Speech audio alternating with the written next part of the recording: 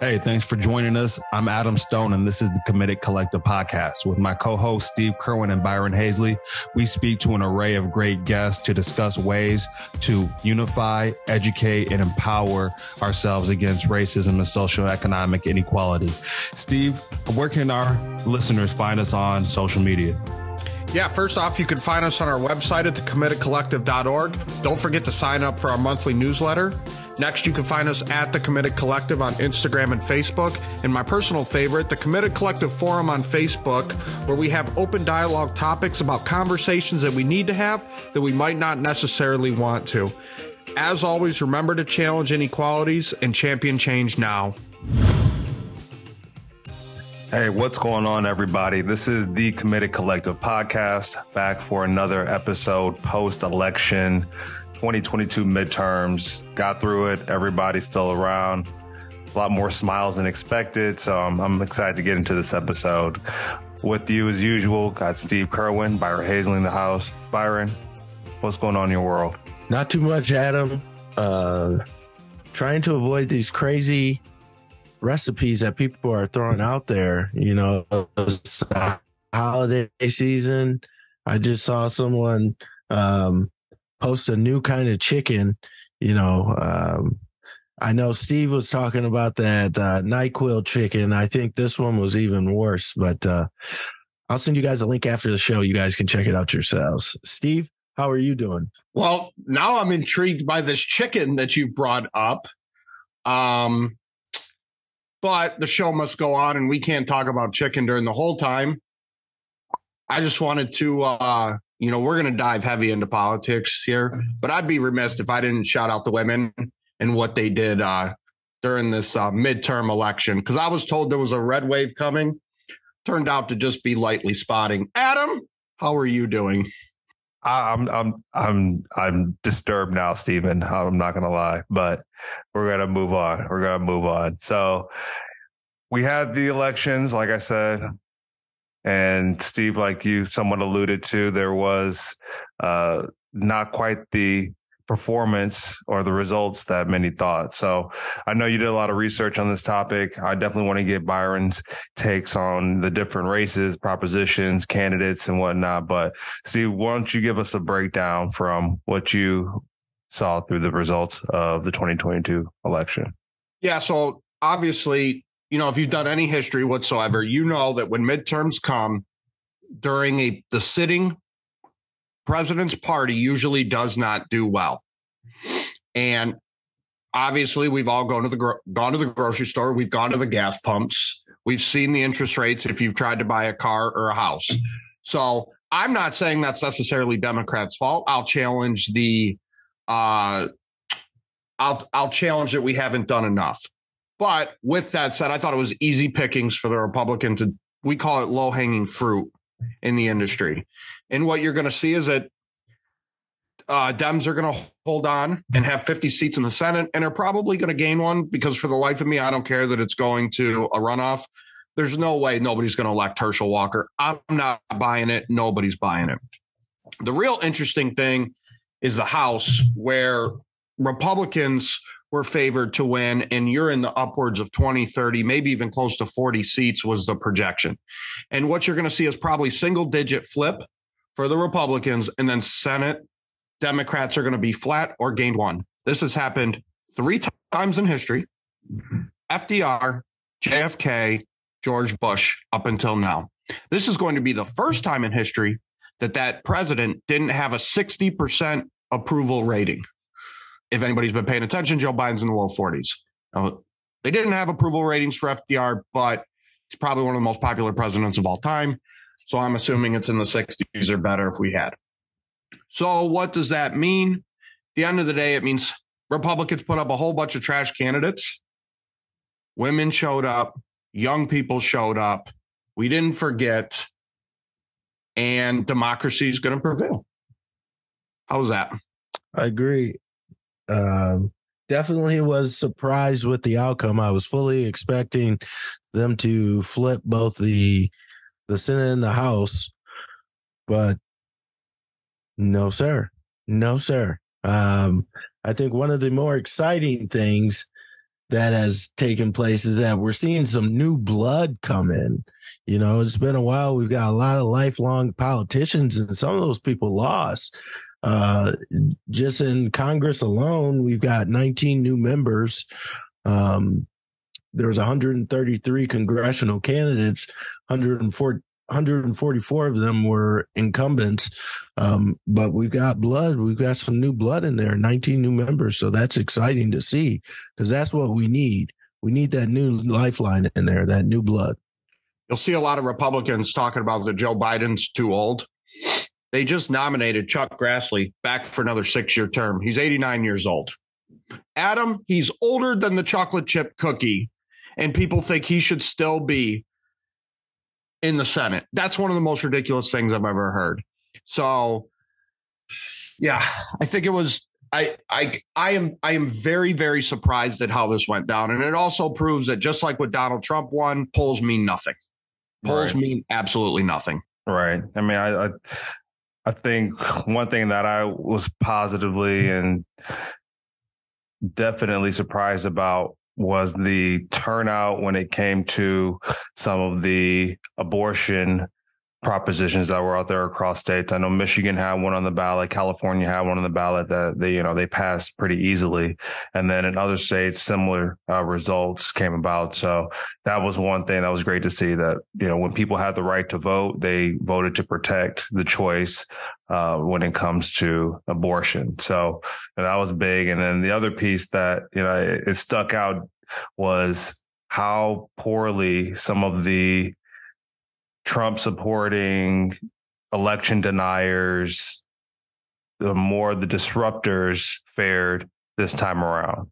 We're still going to see how Herschel Walker and the Raphael Warnock race goes. And I have another thing to say about that. But in a lot of other situations, like the Dr. Oz in Pennsylvania and some of the other races across the country, those supported by Donald Trump didn't do very well. And I'm actually shocked that Georgia is going to a runoff with Raphael Warnock, because I thought Herschel Walker had done so much to pretty much ruin his candidacy that it was still a surprise to even have him be there. But, I think that just goes to how popular the incumbent was, Brian Kemp, who actually was not on Trump's support list and was commonly seen as a Trump critic, and he did very well, as some other Republicans did. Chris Sununu in New Hampshire, I believe, those who are in the Republican Party but went against Trump, who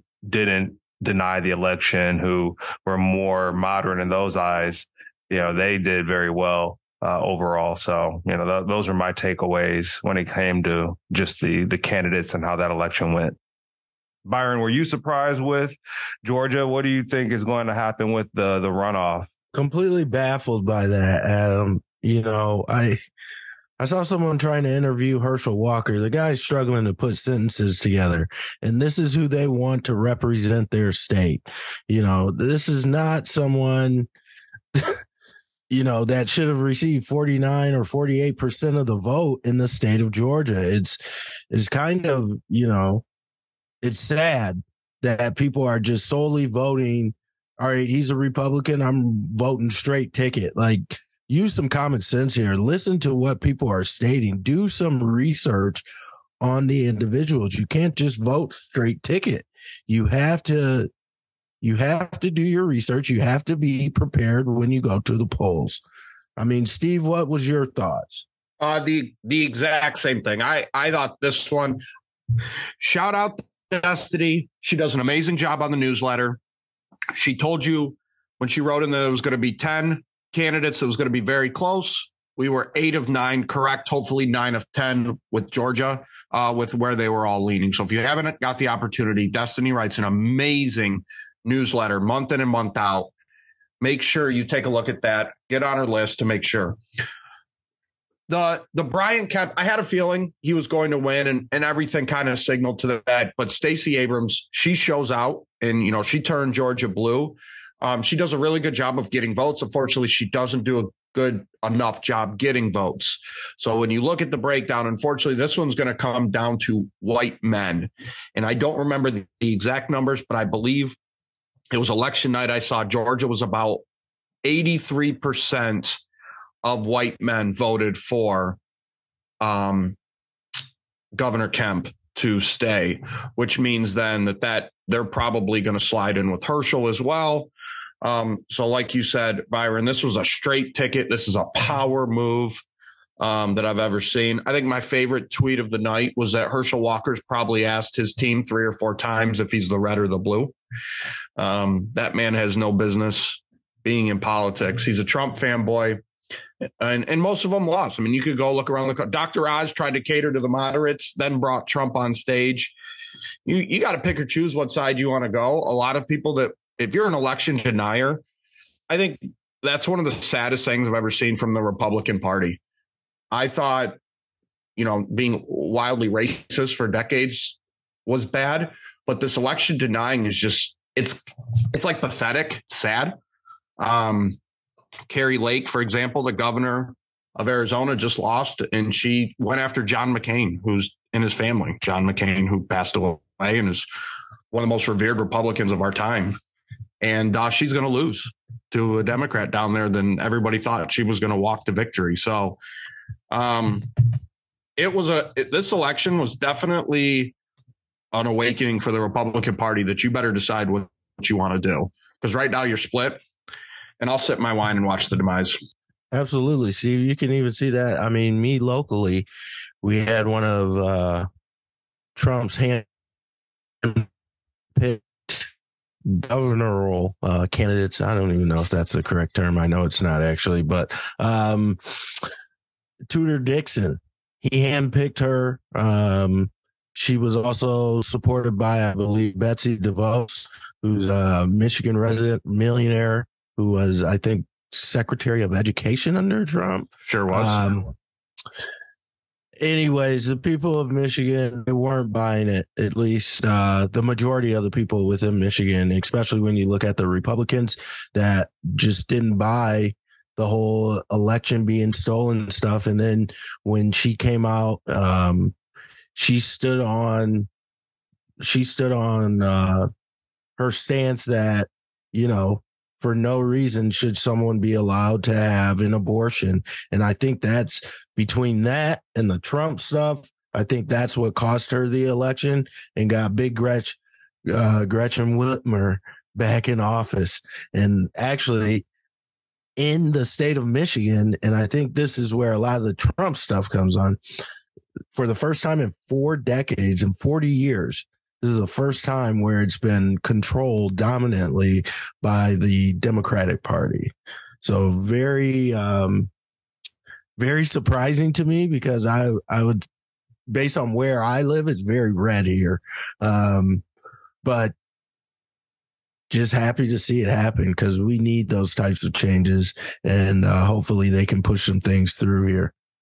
What's funny is, obviously we're all from Michigan, so Michigan's always home. And when they put Tudor up there, that's how you knew Big Gretch was coming back, because all they tried to do was recreate her from the Republican side and mimic.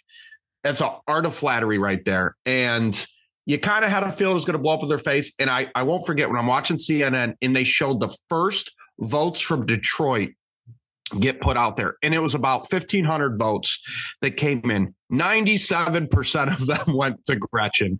And that's where you knew it's like, oh, she's got Detroit on lock. So all the racist hillbillies of Michigan that are up north with their Trump 2020, 2024, 2028, you can keep it going. But Big Gretch is staying. So that one was really, really cool to see. And just circling back here, I know Adam had brought up some of the props that were out there. I think the biggest surprise that I saw come out of the props was that there were 5 states with slavery on there as a prop to remove. One voted to keep it. Who? Louisiana, of course. Pretty embarrassing. I would have guessed Alabama. No, they banned it. Wow. Alabama, Tennessee, Vermont, and Oregon outlawed slavery as a punishment. Louisiana, they kept it as a punishment. If you commit a crime, you can become someone's slave. And some of these are just wild. all the time when you read through them. But what did you think about the sports betting, and how did that play out in your eyes? I was a little surprised that it was struck down. And just to give you a little more background, this is for California and their attempts to put it in play, and how that just completely failed for them. Get it out of here. I can't hit a parlay to save my life in Illinois. I'd like them to ban the whole thing so I could just save some of my money. All kidding aside, I'm surprised, to me, that's sports betting is kind of like throwing weed up on the ballot. Like, long time coming. You don't see a lot of lives ruined because of it.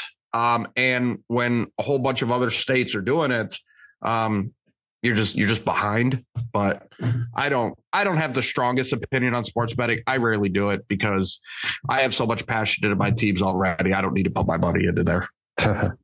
But they're even further behind, Steve, because they voted against it. They rejected it. Yeah. Yeah, that's interesting.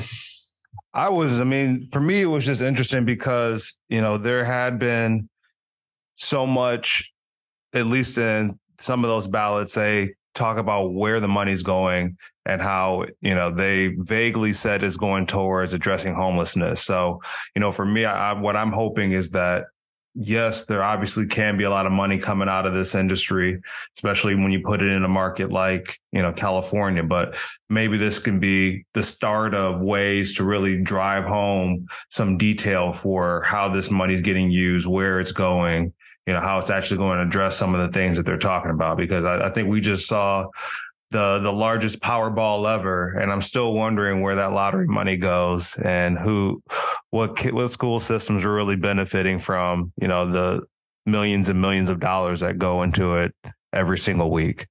Yeah, that's one of the biggest hustles out there, because I remember when it was always, let's go to the schools, let's go to the schools. And yeah, I don't believe that at all, that the schools are. Another one was ranked choice voting.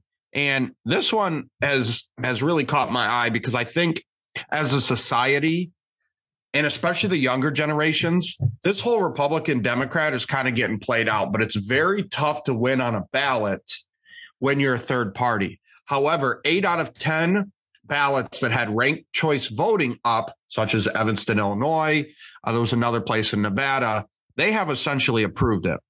If you don't know what ranked choice voting is, picture 5 candidates, 1 through 5. You rank them, and you have to be at 50% to win. So let's say candidate 1 is 45 and going on and so forth down. You take the 5th one that's in last, you remove it. Whoever voted them number 1, now their number 2 gets votes. And you do that until you get to the 50%.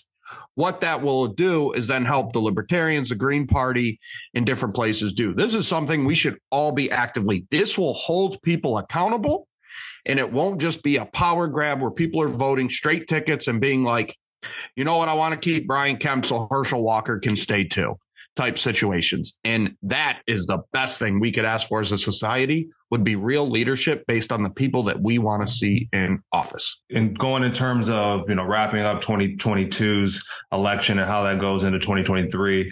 Yeah, I think it is an interesting point that you mentioned, Steve, that cross ballot voting or cross party voting. And we did see that a little bit here. And I'm hoping that continues, because like you said, you do want people elected based on their merits and not just necessarily their party affiliations. And we'll see what happens over the next few months, because now, I've heard the rumblings of who may run for 2024, what might happen when you look at the presidential election. But this at least gives us some runway into seeing, how we can continue to look for changes throughout the rest of Biden's presidency. Yeah, I think, as many people know, Trump announced that he's going to run again. And I believe he did that because DeSantis is coming after winning big in Florida. What I think DeSantis will do is hopefully elevate the Democrats. Just like when you're playing sports, you want to play good competition because it elevates you. DeSantis is coming. This is a really strong opportunity for Dems in the next 2 years to get, we're resetting the market. We're getting going after COVID and show leadership. And there are some really strong candidates that have won the elections the last couple of years. You're hearing a lot of firsts. And this is the time to run and do it. And so we could keep the trash candidates out. All right. So I would be remiss if I did not bring up a couple things. We got two first openly lesbian governors, Massachusetts, Maura Healey, Oregon House Speaker Tina Kotek is also going to move into the governor role. We are going to get our first Generation Z member of Congress, Maxwell Frost, that's coming out of Florida. I think that's pretty cool. We're going to get our first LGBT and immigrant member of Congress. That's going to be in Long Beach, Mayor Robert Garcia. First states are going to be led by two women. So Maura Healey in Massachusetts. And we do give shout outs to Republicans. Shout out to Sarah Huckabee Sanders down in Arkansas. First woman governor ever. Daughter of Mike Huckabee and somebody that had to stand on a podium and defend Trump. So that's a tough job. First out South Asian woman lieutenant governor, Aruna Miller. So I think there was a lot of really good things that happened, and I'm excited. I am rejuvenated. Oh, last one, Wes Moore, governor, Maryland. Didn't hold a role, becomes the first black governor in Maryland. He's never been a member of Congress before. Like there's some really cool stories going on throughout the country. And I know everybody should be focused on their backyard, but it's not all doom and gloom because of the Democrats. It's time to get going, and I'm excited. I'm glad you mentioned Governor Moore. I mean, that was a win that, I did some more research on. You did some more research on, sent some stuff over to us. So, that's definitely a big one. Yeah. Dan Cox took an L. 62% to 34% to somebody that's never ran. My goodness. So Byron, now that we're through the election, got all that stuff all cleared out, what's on your plate for the rest of the year, 2023? Like, how does this change things, or did it change anything for you? Well, like I said, Adam, one of the highlights coming out of this midterm is that we're getting new candidates in, right? We got to get those lifelong politicians out that aren't really making choices for the people. And I think we took a step in the right direction with people voting for people that they feel will make an impact on their lives. And so hopefully we'll see some positive changes take place in the United States, because we're at a point where we need it. We definitely need it as a country and as a people. We need to unite and come together and push forward. Mm-hmm. Steve, do you think this is the time to push for an age limit? No, I'm not. And let me say why I think you roll into ageism when you say it. So I think you're walking a fine line of discrimination there. Although, so be it, it doesn't take a rocket scientist to know somebody 89 years old shouldn't be pushing our country forward. So I think it's hard to put an age limit into there. What I want to see is stronger, real candidates. I want Republicans to put strong leaders up there to go against strong leaders on the Dem side. I want to get back to the days where if my candidate loses, well, that's okay. I don't agree with that guy, but I kind of like his leadership style. And you just don't see that with a Republican Party that's so dismissive right now. And you're either, against women having control of their bodies and thinking the election is rigged. Like, to be a supporter of both of those two things is one of the weirdest flexes I've ever seen in American history. And so I think for me, I just want to see leaders. And I think the ranked choice voting will hopefully help that as well. But I'm still pretty optimistic that we're going to move forward. The economy will get better. This was going to happen. We were all part of COVID. Economics, demand and supply. You shut down the machine. We were going to go through this recession. Don't let anybody tell you that loves Trump this wasn't going to happen. This was always going to happen when things get shut down for that long. So we will move forward. We will get better as a country. And I think having this much diversity is going to be better for everybody. Yeah, it's going to be interesting over the next few months because, now we're getting past the election when typically parties try to keep things looking as rosy as possible before, the reality strikes and some of the changes really start to hit home. So we'll see, with the Senate still being, in a position where it could be supported by Biden's actions. And then with a close House, it does give an environment, at least, for there to be some movement on legislation and things like that to keep things moving as the country needs it over these next few months, with the recession probably getting worse. So I'll be interested to see exactly how parties continue to work together and, find some more bipartisan ground, during these periods, because honestly, that's one of the positives that did come out of COVID is that there were some moments of bipartisan leadership to bring together some of these initiatives that were necessary to give people financial support. So we'll see what builds out of that. I'm excited for that, at least hoping, keeping my fingers crossed, you know what I mean? But on that front, I think there is some possibility of ground being made. The infrastructure too, that bill's a really, really big deal. And the only reason we don't talk about it more is it's very long term. And that's very tough for anybody living in today's what have you done for me recently world to comprehend and understand. Electric vehicles are coming. The infrastructure's got to get better. Bridges are falling apart. There's a lot of good things. Yeah, I mean, that's very, very interesting to see how that plays out. So, I'm excited for that. But, on our front, we're moving forward on our end. TCC is still doing things to continue to build on the home front. We got some updates for you on the way with the ranch project, the food insecurity project, and then also what we're working on with some of the organizations that you heard of in the past and some of the former guests that we've had. So we'll have some more great topics, some great guests coming up over the next few weeks. Excited to have things heading towards the end of 22. So, we're almost through the end of this year and, keep moving on. So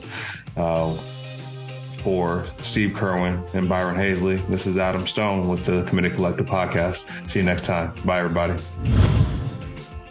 Well, that's the show. Thanks again for joining us. And if you did not get the social media from earlier, Steve, can you tell them one more time where they can find us? Absolutely, Adam. Go to the website, thecommittedcollective.org. Don't forget to sign up for our monthly newsletter. You can find us on Instagram and Facebook at The Committed Collective. And my personal favorite on Facebook, The Committed Collective Forum, where we have open dialogue topics about conversations that we need to have that we might not necessarily want to. As always, remember to challenge inequalities and champion change now.